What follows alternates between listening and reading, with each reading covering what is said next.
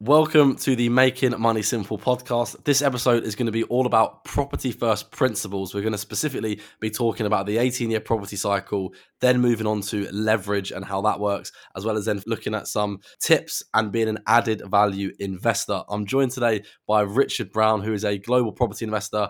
He has his own podcast, The Property Voice. He's an author of multiple books, a personal friend and mentor of mine. And we also have recorded another episode before this in terms of using your home as an investment. So if you've not checked that episode out, check it out after this one. But Richard, thank you for coming back on the podcast. How are you doing today?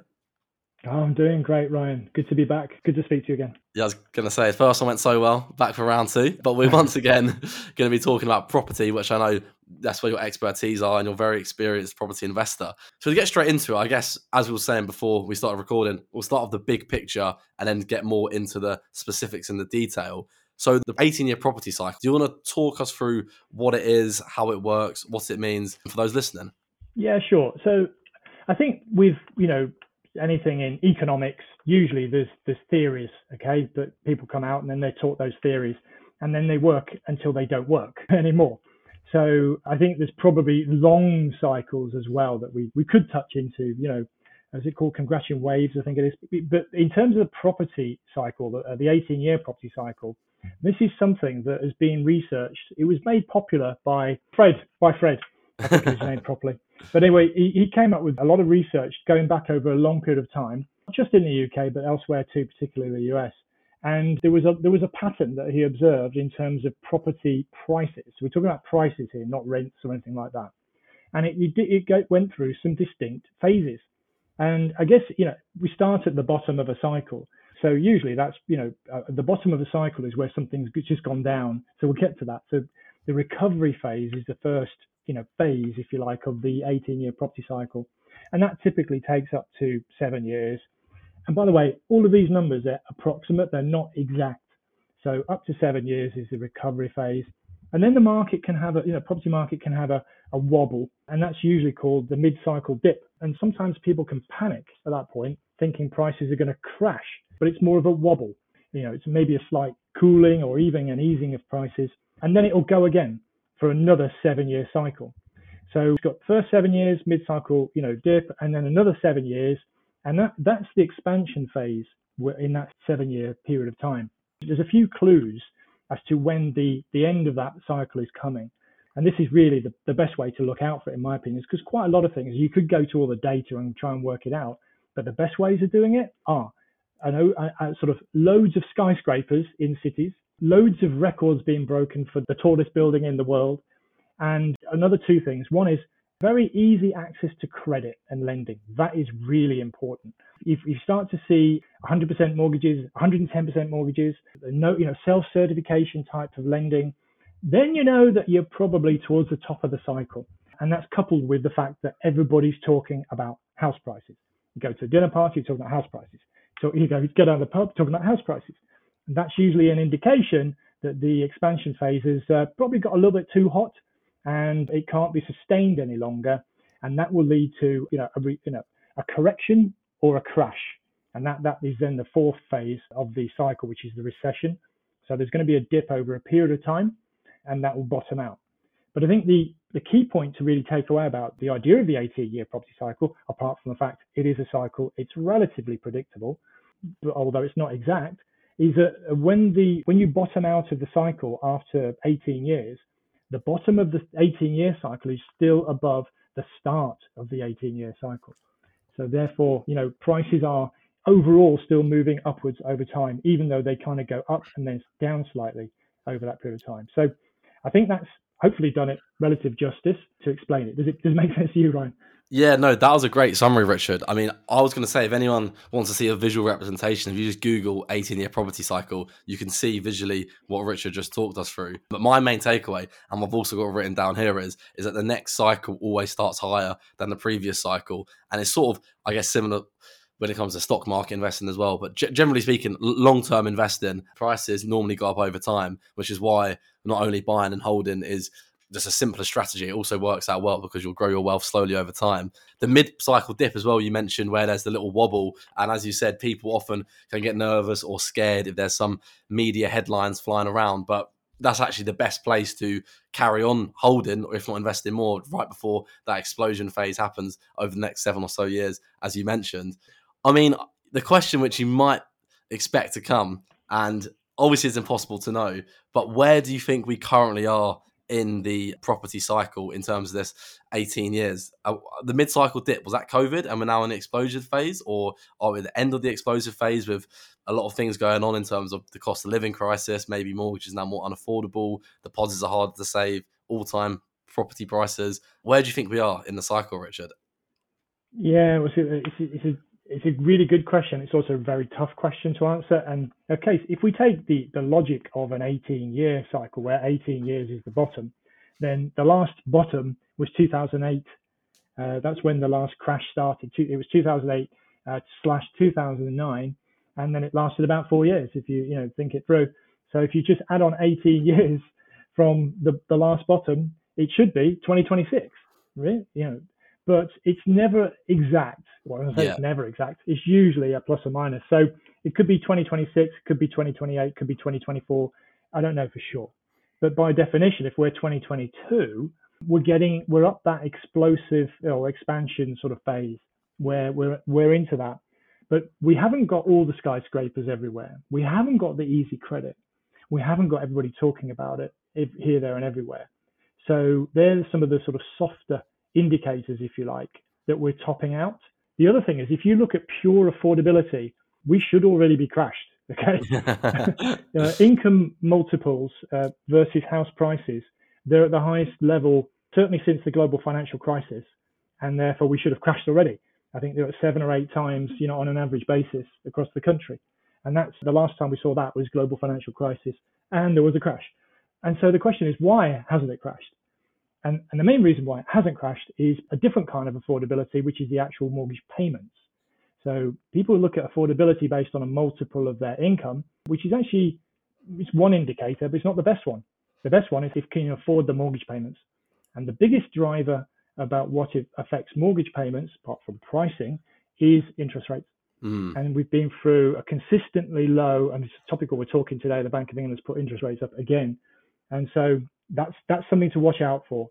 So I think as interest rates start to go up, that will put more of a pinch on affordability, actual affordability out of your pocket. And as you quite rightly point to the cost of living crisis, that's another squeeze.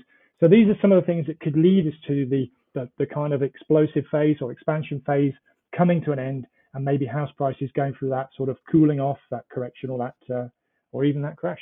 Yeah. By the way, just going back to what you said earlier about, holding for the long term and stuff like that, but you probably subscribe to this view of buy the dips. Yeah. So buy the dips. Yeah. It doesn't mean don't buy consistently, because that's pound cost averaging, but in particular, look for dips, and that's a good time to get in and maybe snatch back some of the money that's been lost over the period of time. You just need to know if it's a mid-cycle dip, the end of the cycle dip. Yeah.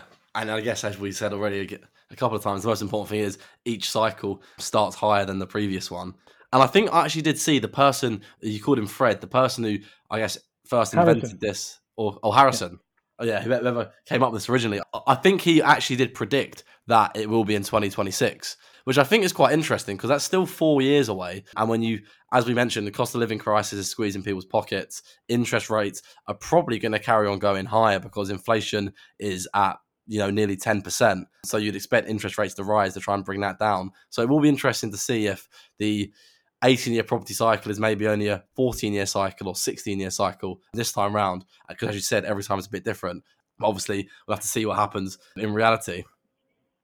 One more interesting thing as well, actually. So I know you mentioned it's also affected by access to credit. And I think it's fairly recently, maybe a month or so ago, they've removed some of the stress tests. Am I right in saying, when it comes to affording or trying to get a mortgage? So they still look at your income multiple, where you need maybe 4 or 5 times your salary to afford the property. But I think they've removed some of the stress tests when it actually comes to checking what you can afford. So maybe that's sort of showing the slight loosening and a bit more access to credit, which could then cause some more wobbles in the coming years. You're right, and that's a good spot actually, Ryan, that you picked up on that. I saw it myself, news, and I was like, "Ooh, here we go." It's but happening. This is what happens. it happens on a drip by drip basis, and you don't really notice it. It's like, it's sort of a little drip on your head doesn't do you any harm, but after 1,000 of these drips, you're gonna get a headache. And I think that's what's happening, so that's an indicator. There's still they said, oh, we're not being reckless because there's still some other protections in place, and then they listed what the protections are. But really, this is the sign that maybe credit is starting to get looser. But usually what precedes a property crash, a genuine property crash at the end of the cycle, is very loose credit. So that is, low deposits, no proof of income, kind of correct, just crazy stuff that when you look back, you go, how did we ever do that? But then every 18 years, it seems to happen all over again. Yeah, exactly. We forget. Yeah, the classic line, this time it's different, is the most dangerous line when it comes to investing or, I guess, buying assets. Okay, so that's the 18-year property cycle, probably the most important graph you'll look at when it comes to property. And hopefully, if you are buying and investing in property, it gives you a bit of comfort that property has followed this trend, as you said, in the UK and the US for so long. Moving on to a very important principle or concept now, and what probably makes property investing very powerful, especially compared to stock market investing, is leverage. So do you want to talk us through that, Richard, and what it is and how it works? Yeah, sure. So I normally bundle a couple of things together under the same sort of principle: leverage and other people's money. So, because leverage is a form of using other people's money. Leverage is basically borrowing, it's debt. So to make your purchasing power greater than it otherwise would be. So a very easy way to illustrate this in the housing context is a deposit. You're going to buy a property, let's say it's £100,000. If you need, for example, it's a home you're going to buy, because I'm going to go back to the home ownership example. If you need a 10% deposit to buy it and use a mortgage, you clearly need £10,000, ignoring other costs for the moment. So you need £10,000, and then the 90,000 is debt in the form of a mortgage, which gives you the £100,000 purchasing power. So you can, in that example, you can multiply your purchasing power by a factor of 10. So from 10,000 up to 100,000. So that, it's an illustration. It's not, it's just an example. And it ignores a lot of things. And then the other idea I kind of bring with this is, if you take the idea of other people's money, in this case, the other person is a bank or a mortgage lender. Okay. Another idea, and the other big one I really like to talk about, is tax. So other people's money, use the tax man to help you. So if you can get tax benefits in whatever form, that's another form of using other people's money to grow your purchasing power. So that's leverage in a nutshell. And just what it means is, so one, it grows your purchasing power, but then it combines with another thing, which is your return on, cash, or your return on capital employed. So if you can imagine that £100,000 property we've just spoken about, with a £10,000 deposit, that's okay. If it's a home ownership, you'll get away with a £10,000 deposit. If it's a buy-to-let, it's more like £25,000. But if you just look at the house price growth, your house price is going to go up, presuming it does, subject to the 18-year property cycle. It's going to go up based on the 100,000, not on your 10 or your 25,000. So your gains will be on the sort of combined value, not just on your deposit funds. And that's why leverage is so important. And that allows you to get more, bang for your buck, basically, more return when you're using leverage than when you're not using leverage. Yeah, no, that's a great summary again, Richard. I mean, I guess a good way to illustrate it, I know you can't really compare asset classes. It's a bit like comparing apples with oranges. But of course, if you went to, a bank to try and borrow £90,000 to invest in crypto or in the stock market, unless you're Warren Buffett, there's no chance you're going to be able to borrow any money to put in the stock market or crypto, at least at a decent interest rate. With property, though, banks will be more than happy to lend you that £90,000. Of course, there's checks, but generally speaking, banks are very happy to lend you that money to get an asset, a house for £100,000. So I guess that's probably why property investment is so powerful. And then to link into that, as you mentioned, the return on cash invested, only putting £10,000 into a property, and then if that grows even, a couple of percent per year, keeps up with inflation, all of a sudden, on a very small sum invested, you have £100,000 home growing over time, and you can get some, very good yields and returns on that money. That's 2 ticked off the list. Now we're moving into principle number 3, after the property cycle and leverage and using other people's money. Being an added value investor is how you put it to me. Do you want to explain what that means and then how this is a principle that we need to apply to property? being an added value investor. So Warren Buffett calls himself a value investor. And I've kind of, stolen half of that phrase, and I call myself an added value investor. So the key word being added, there, so added value. So I try and summarize what I'm talking about here with what I call the 3 Fs. So F for Foxtrot, 3 Fs. And they all, the Fs, they all begin with force. Okay. So force as in, strength. That kind Star Wars. So Star Wars, may the force be with you. Yes, exactly. So there's 3 of those Fs, and they are basically force, the discount, force, the appreciation, and force, the yield. When I'm looking at some sort of property deal, the easiest one to start with is discount. So, a lot of people, there's a sort of a crazy obsession with below market value in property circles. And that's forcing the discount, right? Getting it below its market value. Buy it for something today, sell it for more tomorrow. Actually, you can't really do that with property because it's not a very tradable asset, but there we go. So forcing the discount is the first one. So can you get a discount off a price? And of course, you make your money going into a deal, right? So discount going in is great. But people, that's overblown. People get obsessed with only trying to get a discount. And then they often ignore the other 2. And so the other 2 being forcing the appreciation. Forcing the appreciation means forcing the value to go up over and above what it would do naturally in the market. Okay, so that's the key distinction. So you're adding value to a property to make it go up in value over and above what it would do if you didn't add that value. So, one easy way to say that is you develop it in some way. A development with a small d could be add an extension, you do a refurbishment. A development with a big D, you could split a house into flats. You can actually do literal developments by building ground up developments. So forcing the appreciation is the second one. And then forcing the yield is something that a lot of people don't really think about naturally. So when you think of a buy to let or anything like that, the yield is the gross annual rent as a percentage of the property price or the property value. That's the yield. That's your, gross return. It ignores costs and taxes and things like that. So forcing the yield means that you make more rental profit than you would do compared to a regular buy to let. So a regular buy to let nationally makes about, the gross yield is about 4 to 6% depending on where you are in the country. Could be less in central London, could be more in, certain parts of the country. So if you can get above that average of 4 to 6%, then you're forcing the yield upwards. And some examples of how you can do that would include things like turning it into like a house of multiple occupation. So you're slicing the house up into rooms, you rent each room out, and as a consequence, you get a higher overall rent doing it that way.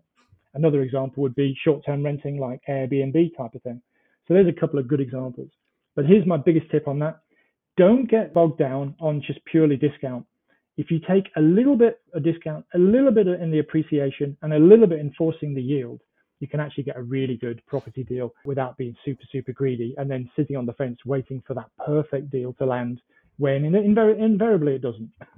Yeah, and I was going to say that once again, a great summary, and that all makes sense. I do think that below market value, just from reading like property books and magazines, is a bit of a buzzword, and people often get roped into purely trying to invest at the lowest possible point to then get, I guess, making that money when you buy. But as you mentioned, you also then make money through appreciation, whether that's natural over time or you add in value yourself by doing an extension or splitting it into flats, as you gave a few examples. And then the yield as well. Yeah, I didn't actually think about that. So what are some ways you can actually get, I know you gave a few examples, what do you think the easiest way is to get above an average yield? Would it be to turn it into a HMO? Because then you can get a house of multiple occupants and charge per room rather than for the whole house?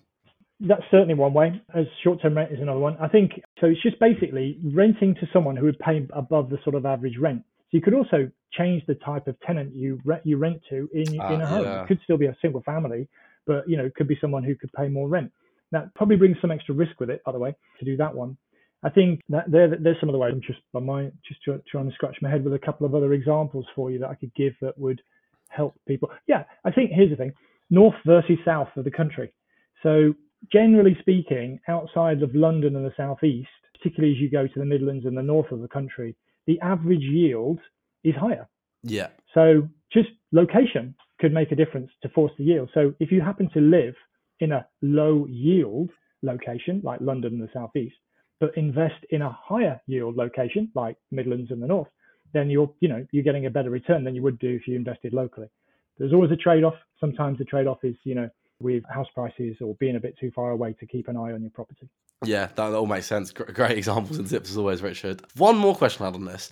In terms of adding value, and in terms of that second F, forcing the appreciation, obviously you have the natural property prices generally going up over time. But then in terms of actually forcing the appreciation, what do you think are maybe some of the best / simplest ways to add value? Maybe just sort of like a normal live with your partner in a 2 or 3 bed house. Is it through an extension or maybe converting another room into a bedroom? What do you think some of the maybe better or more simpler ways are to add value? I guess the more grandiose it is, the more value you have potential to add. But just as a few tips or ideas on that one.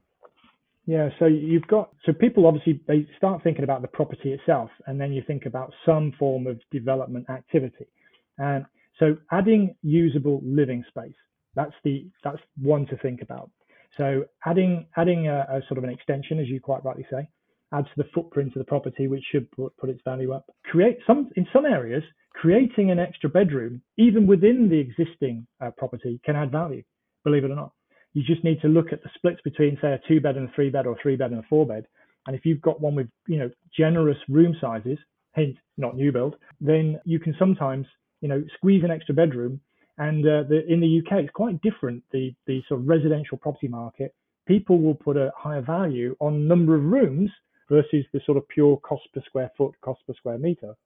So that's another one. The other one is, apart from the property itself, so you can refurbish the property, you can put a new kitchen in, a new bathroom in.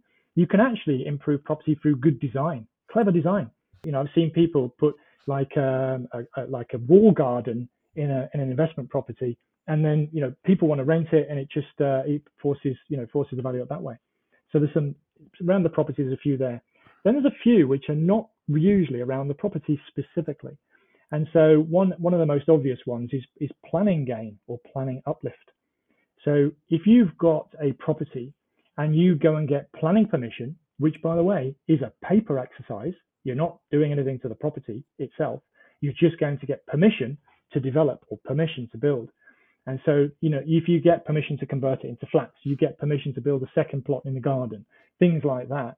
You don't actually have to do the work to add value.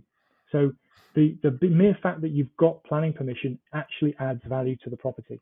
And then whether you don't necessarily need to develop it out to realize some of that value.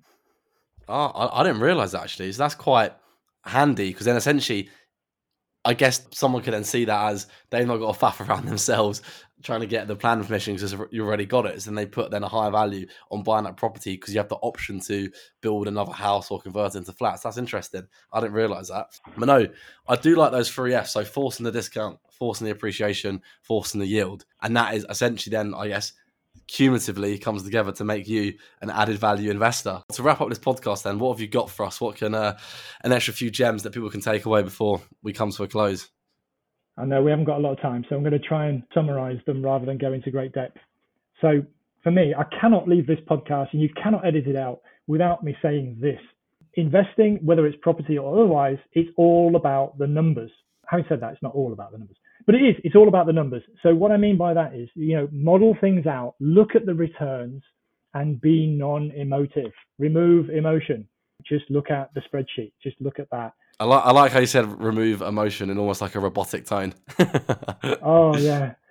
Basically, markets are driven by emotion, greed, and fear. Okay? Typically.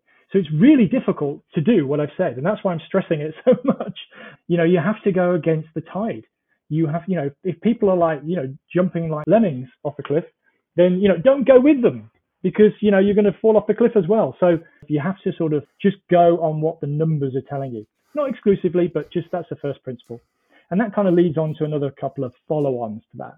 And, investing is not the same as speculating, and it's definitely not the same as gambling. They are very, very different. And you need to know when you're investing, when you're speculating, and when you're gambling. And it's okay to gamble sometimes, but just don't do it with your entire pension pot, okay? Sensible advice. So that's another sort of side tip. Yeah, and then the last ones, just to summarize, really would be, if I always do full research and due diligence. So your checks, basically, your own checks on everything and everybody. And then the final one is, if you do any sort of agreement, any kind of agreement with someone, get it in writing. All great tips. Great way to wrap up and like I summarize a few closing thoughts from the podcast. So that is the 18-year property cycle, leverage and other people's money, being an added value investor through the 3 Fs of discount, appreciation, yield. And now final few tips there from Richard in this podcast. I hope you found it helpful if you've been listening so far all to the end. Thank you, Richard, for coming on. I know people can find you at The Property Voice. And I know you got a new book out as well. Is that what you want to plug here at the end or anything else at all?